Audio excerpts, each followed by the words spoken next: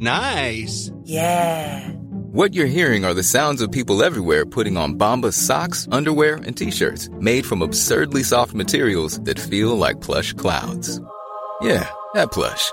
And the best part? For every item you purchase, Bombas donates another to someone facing homelessness.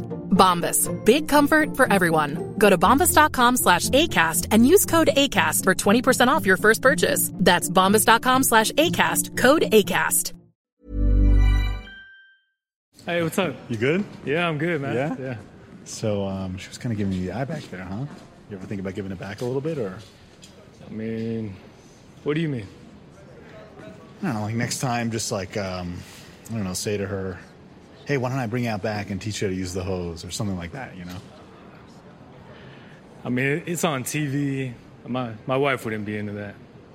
Well, you never know. You got to try it, right? She might like it. I'll think about it, okay? All right. I'm going to do more than think about it, all right? All right. Hello, everyone, and welcome to Decoding TV, a podcast about television.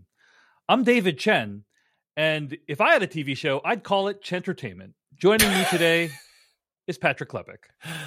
And with two children, I've got to admit I found things more upsetting than some cooked chicken in the bathroom. Okay. Wow. Curious to find out what that is. On today's episode of Decoding TV, we are going to be discussing episode 6 of The Curse, The Fire Burns On. What do we think of these titles so far of these episodes? I think they're appropriately enigmatic. What do you think, Patrick Klepek? Are they forwarded to the viewer in any way other than if you're in the app? And like that's most episode titles these days, right? Like how often they don't appear on screen in the show itself. Correct? It's pretty rare. Like usually when a show does it, I feel like it's an exception where it's like, ooh, the show thinks the episode titles are important. But yes, like sometimes they're just remarkably descriptive under the big tree. But like the fire burns on. The Fire Burns On is like a reference to the reality show that Dougie made, but also this episode takes place largely in a fire station. So nailed it. Yeah. Anyway, I think that it's a solid episode titles. Anyway, okay. You can find more episodes of the show at podcast.decodingtv.com. Email us at decodingtv@gmail.com. Support this podcast. Help it to keep going by becoming a paid member at decodingtv.com, where you can get access to ad-free episodes as well as early access to episodes. Now, on today's episode, as I said, The Curse, episode 6, The Fire Burns On. We are recording this episode of the podcast quite early. So, unfortunately, don't have any of your responses from the last episode because we haven't published it yet. But we'll get to your feedback on next episode, and do send those messages into decodingtv@gmail.com or at decodingtv.com. Basically, Patrick and I wanted to knock this one out real quick because I watched the episode and it ended. and I was thinking to myself, that's it? The episode basically felt like 4 scenes. You know, it was really, really brief. So this one might be a shorter podcast episode than usual. Yeah, 38 minutes, I think, which most of the episodes, I mean, this show is actually pretty restrained for this era of television, you know, or we just start leaking to an hour and 5, an hour and 10. It's like roughly, 50-ish minutes for an episode. But this one, like it stuck out to me when I was scrolling through like I was budgeting my time, like 38 minutes. Huh. I wonder if they're doing kind of a stunt episode or like something that'll explain. And I don't think that's the case. I think that the story they have to tell is just a little bit shorter for this one. Patrick Klepek allocates his time weeks in advance. He's like, I'm going to have a 36-minute chunk to watch the first half of The Curse on this date. I got to be honest, David, you are like not that far off. When I sit down at my desk, I sit and I think through each hour of the day. And I go, what am I supposed to accomplish here? How do I, balancing between like remap, crossplay, doing things like I really try to segment my days. Like the day of is like, what can I accomplish on these hours? Is any of that all going to happen? Okay. Shuffle it off. Like that doesn't make sense, but it's not that distilled, but It's just a couple steps away from it. Yeah, that's pretty impressive, Patrick Klepek, I have to say. It's pretty impressive. I wish I had that level of discipline, but I'm still working my way up to it. You played hours of poker. I don't think you're allowed like to tell me that you don't have discipline, because I don't think I could do that. So we all have our different things that we have high tolerances for. Yeah, and I do make on occasion a handful of podcasts as well. So anyway, let's start with overall thoughts on The Curse episode 6, The Fire Burns On. Patrick Klepek, what do you think of episode 6 of The Curse? Oh man, I wanted to scroll back to the second episode title, which I believe is called "Pressure's Looking Good So Far," which really feels like that actually summarizes a bit of the energy of this episode, which, I mean, I feel like we take some really big turns in this one in terms of characters making choices that are going to have really grand consequences down the road. It feels as though we are getting peeks into like where, we've talked a lot about in this show. Like, we know there's a lot of landmines. Like, we haven't walked on all of them yet. But like, when's this going to start happening? And I feel like now we are starting to see characters take shape. We are starting to see characters not quite achieve like a final form, but in terms of like, what is the arc that's then going to set them up for all these dominoes falling? And I think this episode, we get some really big choices made by Whitney. That there's not going to be coming back from a lot of these. It is going to set them on a path that they cannot deviate from at this point. Right. Yeah. And we haven't had like the real consequences of that yet, but they're there. Like, you can just see like multiple moments in this episode in which, wow, like, okay, this is going to be really important and really consequential and very stressful in the episodes ahead. I think these last two episodes back to back have been like pretty spectacular. I think they've been very strong, very interesting. Emma Stone continues to do just absolutely amazing work with this character. Like, all the turns that she's taking, all the choices that she's making as an actor, I just find absolutely fascinating. And Whitney is just slowly becoming, in a world of reprehensible character, maybe not reprehensible, like maybe she's becoming a world of interesting characters on a large sliding scale. Like, she's quickly moved into likely to be reprehensible territory, kind of out on her own. And I am fascinated to see what happens as a result. I really enjoyed this one. My stress levels, it's like the cringe levels aren't that high in this episode, but my stress levels are beginning to peak in a way that I don't think the show is going to be interested in removing them anytime soon. I think it's just going to keep ratcheting up.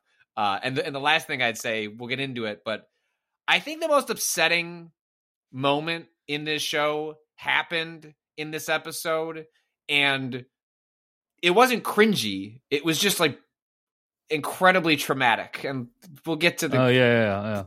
There's a scene with a chiropractor that I have not stopped thinking about since I watched it.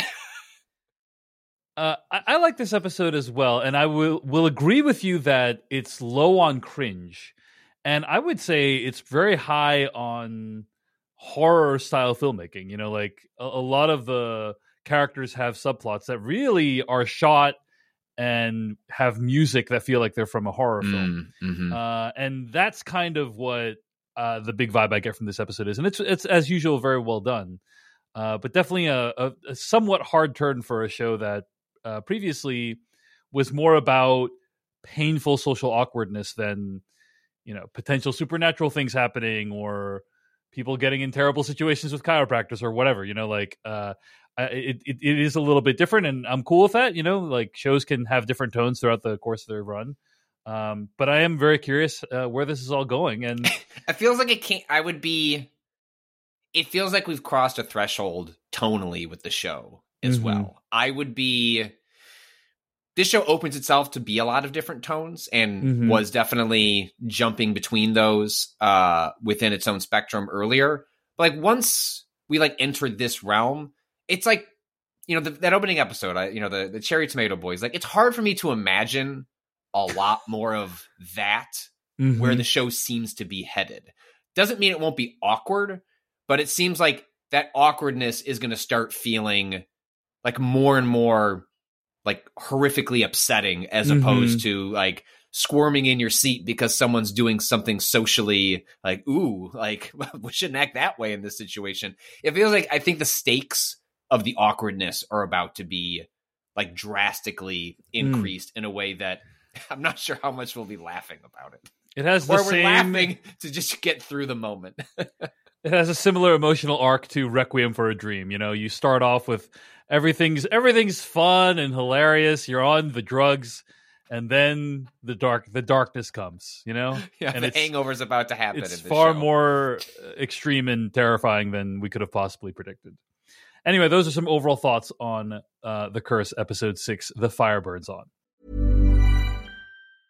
Quality sleep is essential. That's why the Sleep Number Smart Bed is designed for your ever-evolving sleep needs. Need a bed that's firmer or softer on either side? Helps you sleep at a comfortable temperature? Sleep Number Smart Beds let you individualize your comfort, so you sleep better together. J.D. Power ranks Sleep Number number 1 in customer satisfaction with mattresses purchased in-store. And now, save 50% on the Sleep Number Limited Edition Smart Bed for a limited time. For J.D. Power 2023 award information, visit jdpower.com/awards. Only at a Sleep Number store or sleepnumber.com. I'm Sandra, and I'm just the professional your small business was looking for. But you didn't hire me because you didn't use LinkedIn Jobs. LinkedIn has professionals you can't find anywhere else, including those who aren't actively looking for a new job, but might be open to the perfect role, like me. In a given month, over 70% of LinkedIn users don't visit other leading job sites. So if you're not looking on LinkedIn, you'll miss out on great candidates, like Sandra. Start hiring professionals like a professional. Post your free job on linkedin.com/people today. Let's get into a detailed spoiler-filled recap on the episode. The episode begins with Asher and Whitney formally welcoming the couple we saw in the last episode into the Espanola community. The couple is handed several objects made by local native artists before being seen helping remove graffiti near a bathroom. Turns out we're watching Whitney and Dougie review an edit of an episode for the show, and she is unsatisfied. Let's stop here for a moment. Patrick Klepek, would you watch this episode of Fliplanthropy if you had it presented to you via a commercial or a loved one? Well, that's a difficult question to answer because I don't think I'd watch any of these shows to begin with. And so we've only seen like about 2 minutes of this one. You know? Yeah, so. But to the show's credit, like most of what I have come to understand about these shows is watching over the shoulder of somebody else, like, or it's on in the background at like visiting family, or you know what I mean, like, or it's just on in the background in some other scenario. If Emma Stone like wasn't in, like if like actors I know weren't in it, I think they do a remarkably good job of essentially editing together a show that has the real authentic feel of what a show like this would otherwise be. I mean, you have more of a more than my passive familiarity, but I think they do a good job of emulating it. I watched a show recently about tiny houses. It was on Hulu. Mm-hmm. And it was just a show. Let me see if I can find the title of the episode. But it was just a show about like people looking for small houses. You know, like there's this new trend of a house that has 200 square feet or whatever. And the whole episode was just one guy going to 3 tiny houses in the Seattle area and deciding if he wanted to buy one of them. And that was the whole episode. And he had a friend, and they kind of talked a little bit about whether he should buy it, and that was it. That was the whole thing. Very simplistic premise. It delivered exactly what it promised to deliver. I would agree with you that this feels like very much of that disposable ilk. It's not terrible. But it's not necessarily super compelling. And I would agree with you that it like does a good job of imitating the aesthetics of these kinds of shows. The one thing that I thought was interesting, and it's the moment where it felt to me that it was breaking from that aesthetic, was when you get to the couple explaining, like painting a second layer, or when they get invited to the barbecue.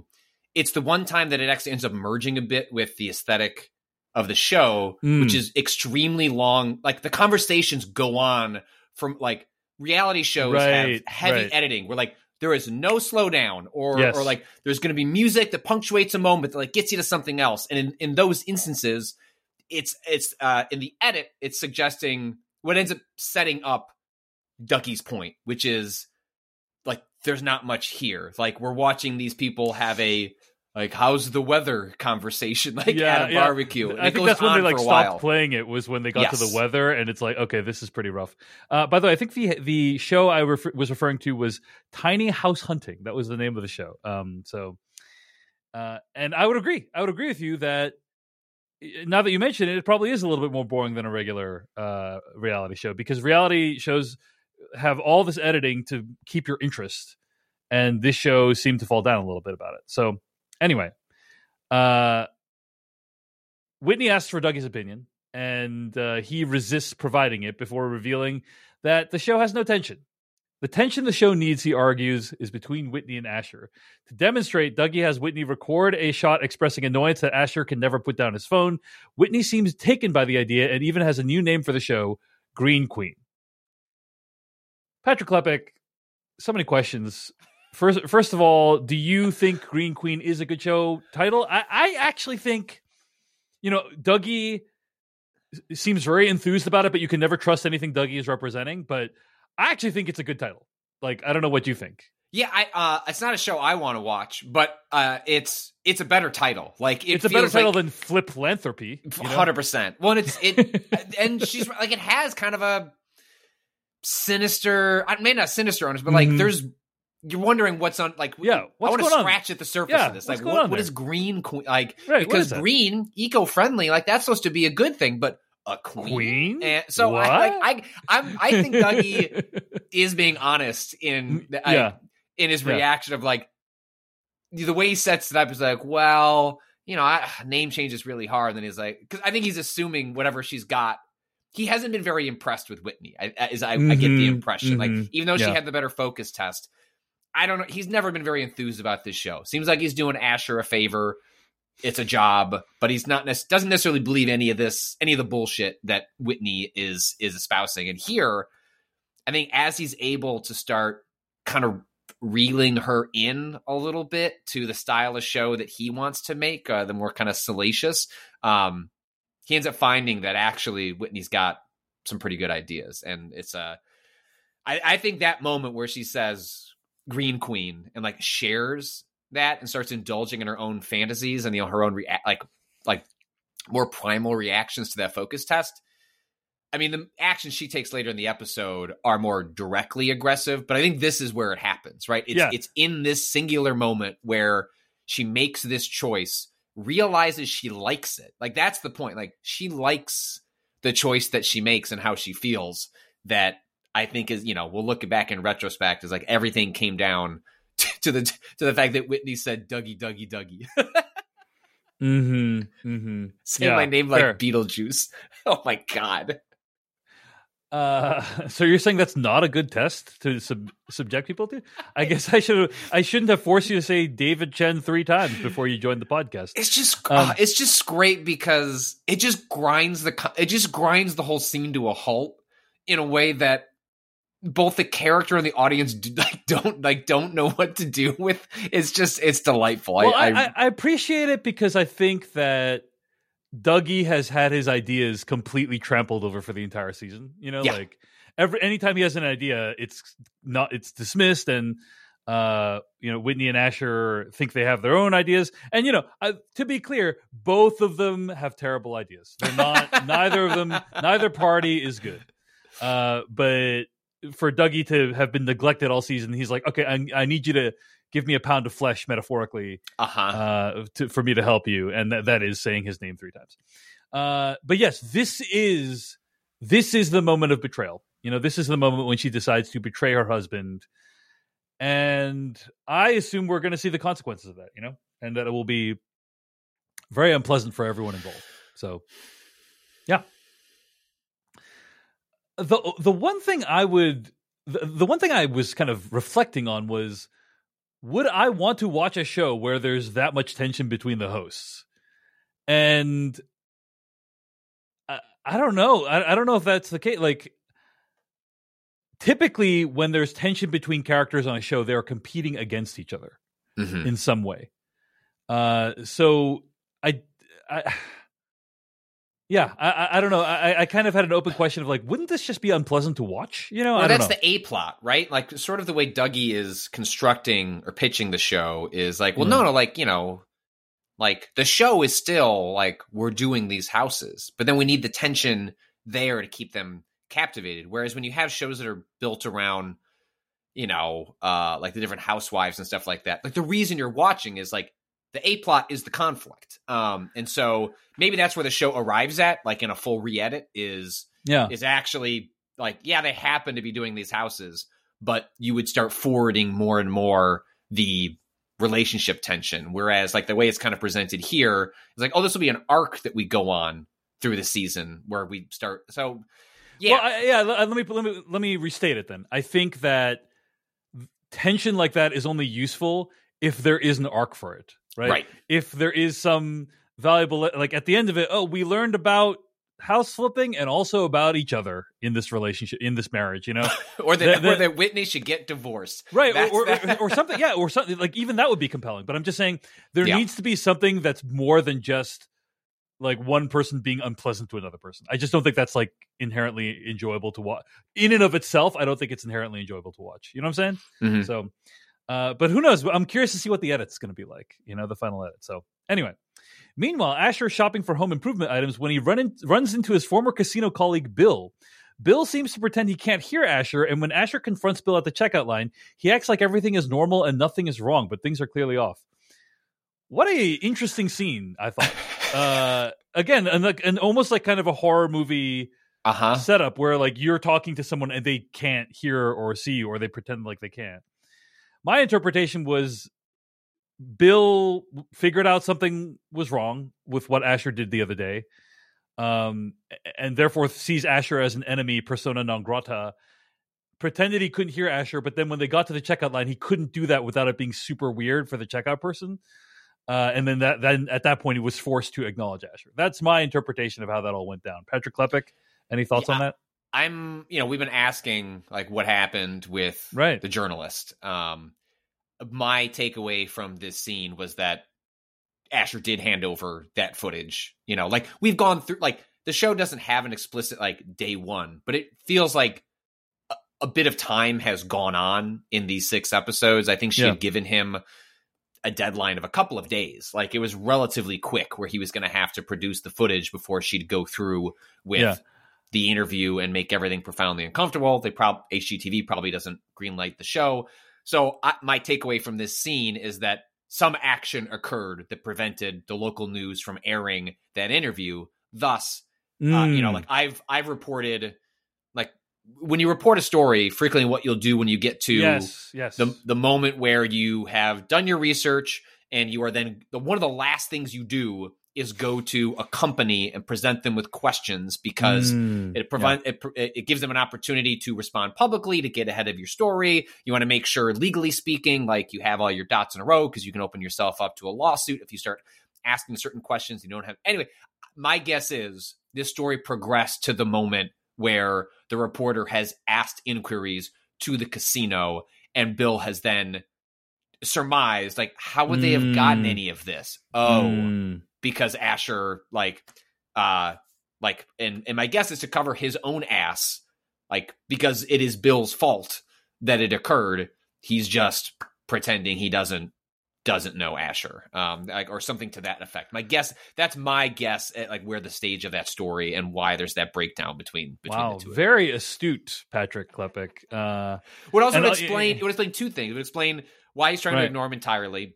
And also why the story hasn't come out yet, basically. Plausible deniability, like you don't want to interact with the subject that you had, and then at the point of at the checkout, the reason you act politely is because if I don't know, for some reason you could be being observed, you would just want to act normal. By the checkout person. The checkout person could be like, that was weird, and then remember that in interaction. Right? Correct. So, like for some reason the reporter like found out that he was there, those two had a conversation. Yeah. You would follow up with the cashier. Cashier would just report that, they just had a normal conversation. So I feel like that story is progressing a little bit out of sight, but like this scene was to remind us that it's like a boulder was rolled down a hill. And it's coming.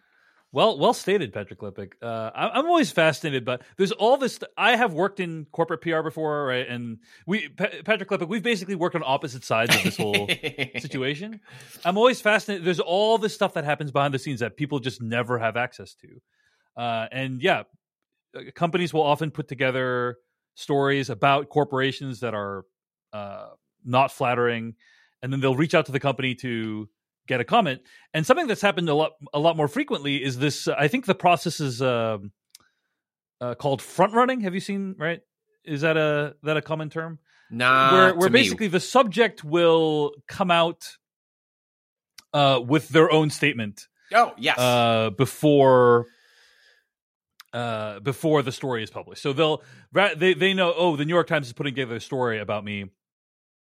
So I'm going to just publish a blog post tonight. And that way, like, I can define the... Or I'm going to publish this happened to me one time with... it was not a big corporation, but somebody ahead of a piece that would have painted them in a slightly unflattering light, they just published the emails between the two of us, like, ahead of publishing my story as a way of being like, look at this journalist coming at me, like, asking these questions. And so that's a pretty, like, that's why you end up as a journalist giving a deadline, because it gives the subject or the corporate, like the company, whatever it might be, a very clear, usually it's 24 hours, 48 hours at most. And you only renegotiate if, like, they promise explicitly, like, hey, we actually really do want to give you a statement that illustrates something to what you're asking about. Could we get extra time? Sometimes you'll grant that, sometimes you won't, but you give them the deadline so that once you hit past that,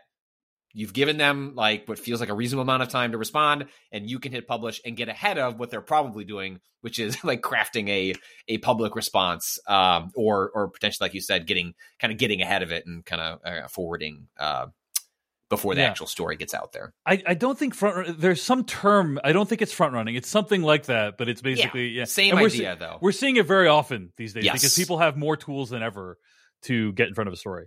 The notes, the notes apology. The notes apology is getting ahead of the story. It gets ahead of the story. Exactly. That literally happens, right? So, anyway, okay. But yeah, I suspect everything you said is accurate, Patrick Klepek. We'll see, because it certainly doesn't seem like nothing has happened. No, and I don't buy Asher's comments later of we were texting, we're getting ready to go bowling together. Like, no, you weren't. No, you weren't. he's just off screen, also smiling and laughing with me. Okay, Asher and Whitney then move to shoot at a local fire station, where they're set to install a system that will take some of Whitney's passive energy ideas and make them part of the station. While chatting with Dougie about the shoot, Dougie recommends Whitney pretend to flirt with some of the firefighters. Later, Asher complains about the interaction he had with Bill, while Whitney's annoyed Kara still hasn't signed her release form. While scrolling on her phone, a credit card charge appears from the store that had the shoplifting incident that we discussed earlier. This is I think I called this. It wasn't like the most amazing prognostication or anything like that, but I think people are taking advantage of Whitney's generosity when it comes to the clothing store, right? I think I would. I think if I worked at that store, I'd be telling my friends to come on through. There was, this is a terrible thing to admit, but it was decades ago, and we're in high school, and, high school kids do terrible things. And we got a policy changed in our high school where you would go to, like, when you would, like, get your lunch, and if you didn't have your card to swipe, you could put in a code, and that was like the backup. And you had every student had a code that was associated with them. Yeah. Well, one of my dirtbag friends was behind somebody, and much like Asher not wanting to share his PIN, like, noticed that PIN and was like, "What? I just went back and got a bunch of food." And I was like, "Well, they probably wouldn't let you do that." Well, dear listener, I can tell you that they did, and the initial arc of this was like, well, surely, like, the $40 that's in there will get emptied very quickly. The parents will realize that, and then the sham is over. Well, they just kept putting more money in the account. And then, like, eventually it got picked up on, and the entire, like, school policy was changed. It was like, okay, you're not allowed to use passcodes anymore. It was like, well, I'm just trying to. I wanted to make the school more secure. This is your friend that did this, Patrick? I did not do. I benefited from it. I did get the Snickers ice cream sandwiches that were purchased. I'm not pretending I did not. Oh my god! Oh, benefit. So you stole another child's. I did lunch food. Basically. I did. But the Snickers ice cream sandwiches were. Or the ice cream bars were. I mean, they're true. Those are incredible. They're delicious. Those are incredible. The caramel and it's so good. They're fantastic. Yes, you're completely justified in what you did. But yeah, I mean, like, if you were a parent and you loaded up your child's vending machine code on it's the how website, it works with. My kid in elementary school has the exact same. But system. But if they started spending like $20 to $30 a day. There'd probably be some lag time before you understood what was going on, right? Yeah. Well, you get an email to refresh it. Email was less prominent back then, so I don't even know what sort of notification method there is. Maybe they had to log on to their freaking news group or whatever the heck. Right, it was like ICQ to message it or whatever. Like who knows? Yeah, it was like these days if my kid burned through the $50 that's supposed to get her through like 3 months of lunches, and a week later I got an email that said time to refill, I'd probably wonder what was going on. What are you doing at lunch? But back then people were busy. It was the go-go 80s. People were trading stocks and doing other things, and they're too busy to monitor their children's lunch money. It's true. So Patrick Klepek and his terrible dirtbag friend got to chew through like no, it was a whole group hundreds of us. The whole table was Snickers bar. The whole table were getting the Snickers ice cream. Oh my god! Oh my god! I hope that person wasn't low income, Patrick. Oh, they definitely weren't. No, they definitely weren't. Okay, good. That's better. Once it became a thing, it was like victimless crime. Okay, I mean, it's literally the opposite of a victimless crime, but I understand what you're saying. It is. Do some assumptions of what I might mean by that, and then work backwards. All right, so a bunch of stuff happens at the fire station in the episode, right? Dougie wants there to be sexual tension between Whitney and the fire people, and then Asher discovers. There is another shot of Asher in the bathroom, which includes a lingering shot of his penis. At which point, Asher discovers a pile of discarded chicken. He's still on this kick of, hey, that girl cursed me and took the chicken out of my penne, and somehow this chicken ended up here in a manner to taunt me. And then he becomes obsessed with it. He investigates the chicken, wondering if it was left behind by a firefighter. He has to review the security footage. And I thought that was like a really cool sequence where he seems to finally be about to get an answer for who might have placed that chicken in there.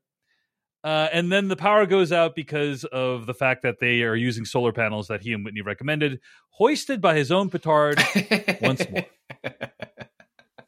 And then let's just talk about like the end of the episode in Asher, right? He is painting the roof of Abshir's house, and he brings up tiny curses again. He asks the girl who cursed him to guess how many nails are under a bucket and then under his hand, and she keeps guessing correctly, which unnerves Asher. He eventually puts a ton of nails into his hand at once and then asks her to guess, but she declines after noticing blood is streaming down Asher's hand. He goes to clean himself up, and the episode ends.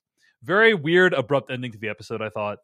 But the sequence when he is asking her to identify how many nails there are was really amazingly done. Yeah. I think he puts like the same number of nails in his hand twice in a row, and she guesses correctly twice. Then he like scoops up a bunch, and he's like, there's no way she's going to guess this many. And she has this horrified look on her face when she is asked to guess, almost like she cannot compute how many nails there are, but then you realize it's because he's bleeding. And it's just like an amazing moment in the episode where, like, what is actually even happening? Is this girl randomly guessing, or does she actually have some kind of powers? Who knows? Patrick Klepek, any thoughts on Asher's obsession with this chicken and this curse and this girl in this episode? I mean, the show does a really convincing job of making you understand increasingly why Asher is paranoid. And he's sort of getting broken from two ends. Like, he has his own personal paranoia about this that he can't let go. And then on set with Whitney, you have this other pressure that is just bearing down upon him. And so I think you start like with that increasing, with that ratcheting up, you kind of start to understand why he's looking for explanations elsewhere for the weirdness in his life, as other parts of his life, while not crumbling quite yet, the foundation is clearly eroding and is about to cause like cataclysmic consequences in his personal and probably professional life. And so even though I still don't have any, like, I don't think there's anything actually supernatural happening in the show, although I leave the show plenty of room to prove me wrong there by the end.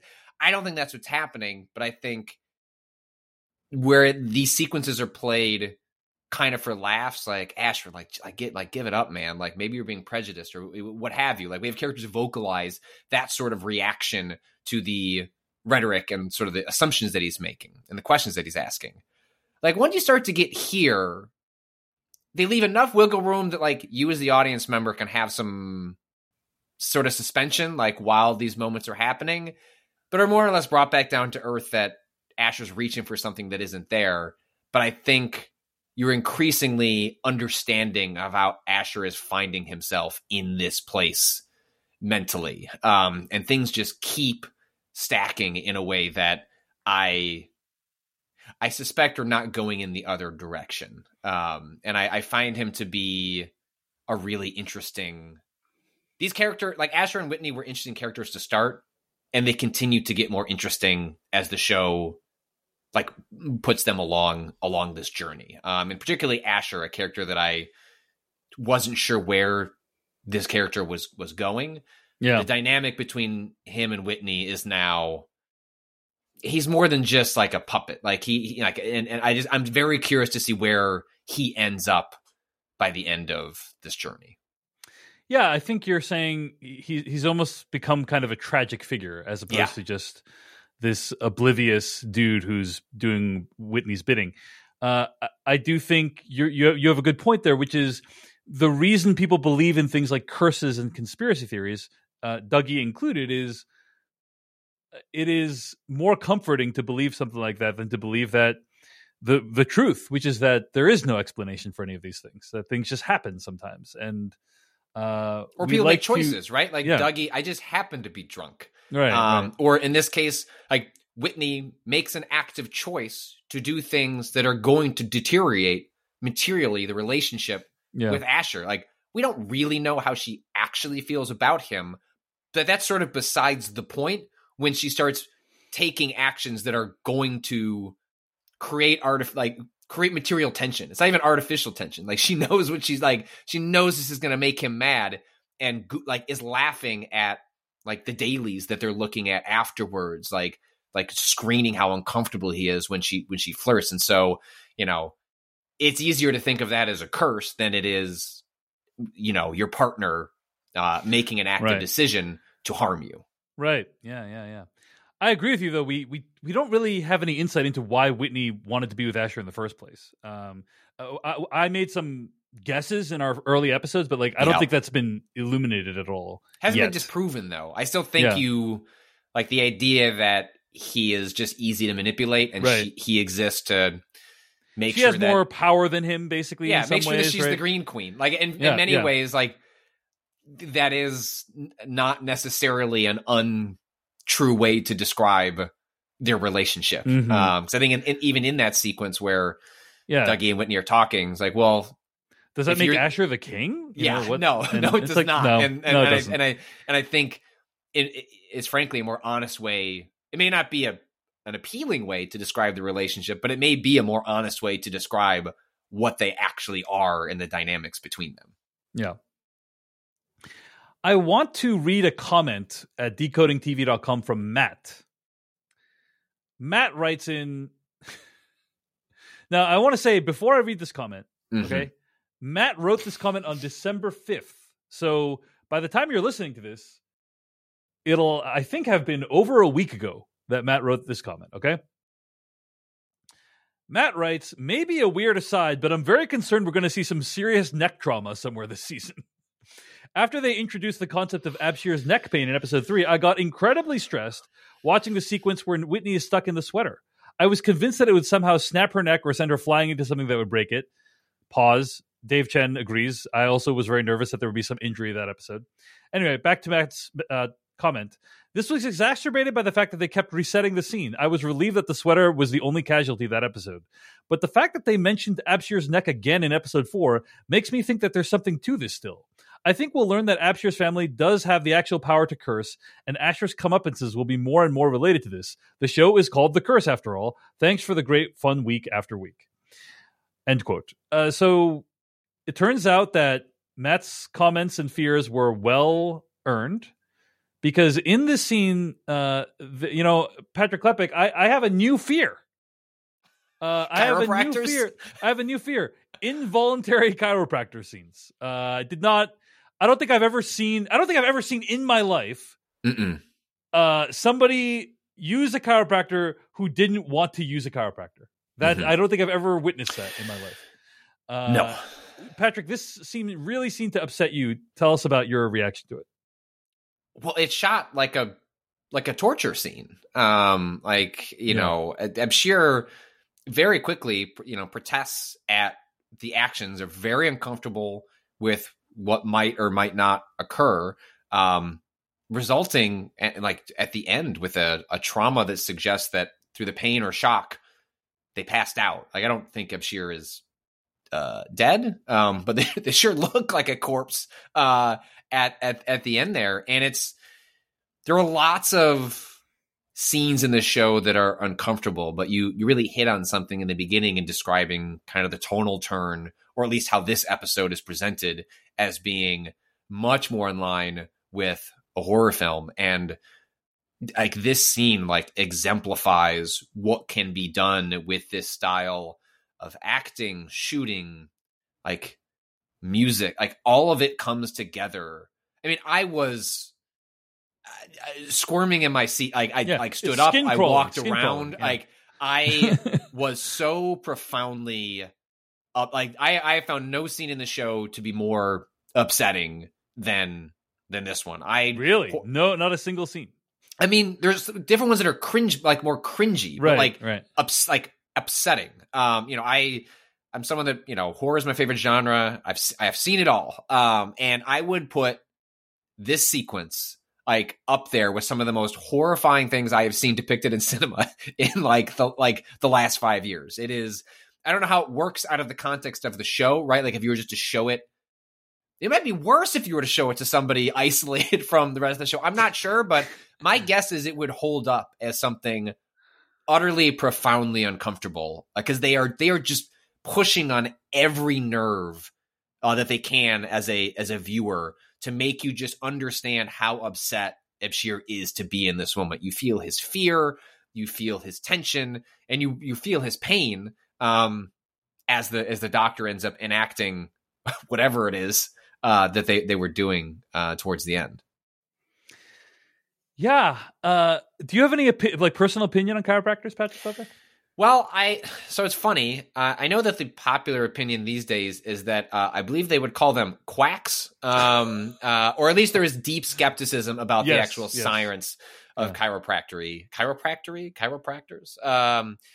Not that they are without merit, but that they should be seen with a lot more skepticism than they are. And there is a lot of evidence that there isn't a ton of underlying science to explain what they promise of people. I spent a decent amount of time at a chiropractor as a child because I suffered from profound migraines, debilitating, unable to sort of leave a bedroom. My parents thought I had a brain tumor sort of migraines. They came on when I was in elementary school. My grandmother had similar sorts of migraines through most of her life.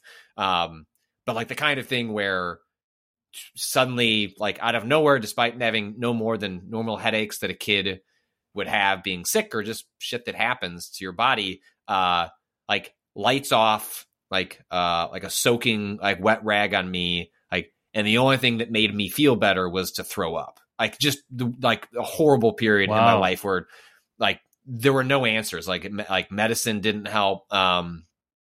And one of the things that the doctor suggested was that, it's possible that maybe something is like pressing on it. Like it was just like literally my parents were throwing everything at the wall to try and provide some sort of relief. And in the 90s, chiropractors were really popular. Like, I felt like it was it's a relatively recent phenomenon that it is not seen as like, what could be wrong with something. Like chiropractors in the 90s, at least, like were seen as like a pretty common way of trying to deal with that. And I think what broadly happened was I grew out of it and got very fortunate that it was just something that happened when I was in like elementary and middle school, and no longer is something that plagues me. But I spent a decent amount of time I can remember now at the chiropractor, and it's a harrowing kind of experience because you're just laying there until someone does a sudden movement that causes a jolt to your body. Like, I mean, it's it's played for obviously much greater dramatic tension in here, but the anticipation of someone making your body, like when you watch an action film and they snap someone's neck, like what if you knew that feeling was coming and you're just supposed to be calm on a bed, like waiting for it? Like, don't you think that would suck? Like, would that be fun if you were 8? No, like all those things are, and again, all came from a loving place. My parents were just trying to find an answer to a horrible problem. But I think that's part of the reason it like really got me. Like, I had no traumatic experiences at the chiropractor, but I can definitely empathize with like the trauma and like the anxiety that comes from somebody doing like a quick action that makes a noise that usually when you hear that noise in your body, you're like, wow, something just went really wrong. I should go to the hospital. And instead it's a doctor being like, no, we're cool. Yeah. Wow. We're learning so much about your childhood this episode between your crippling migraines to the time you completely forgot about any of that and started stealing your classmates' lunch. Yeah. We're we can see multitudes. We're complicated people, David. Yeah. We don't know what's happening to people underneath the surface. I'll just share my personal experience with chiropractors, which is I for years I had horrible, debilitating shoulder pain, and I saw many chiropractors, and I've probably spent thousands of dollars on chiropractic. And I will say, my experience matched what the science bears out, I believe, which is that there is some evidence that they improve short-term pain sensation. Like it makes it less painful for you in the short term.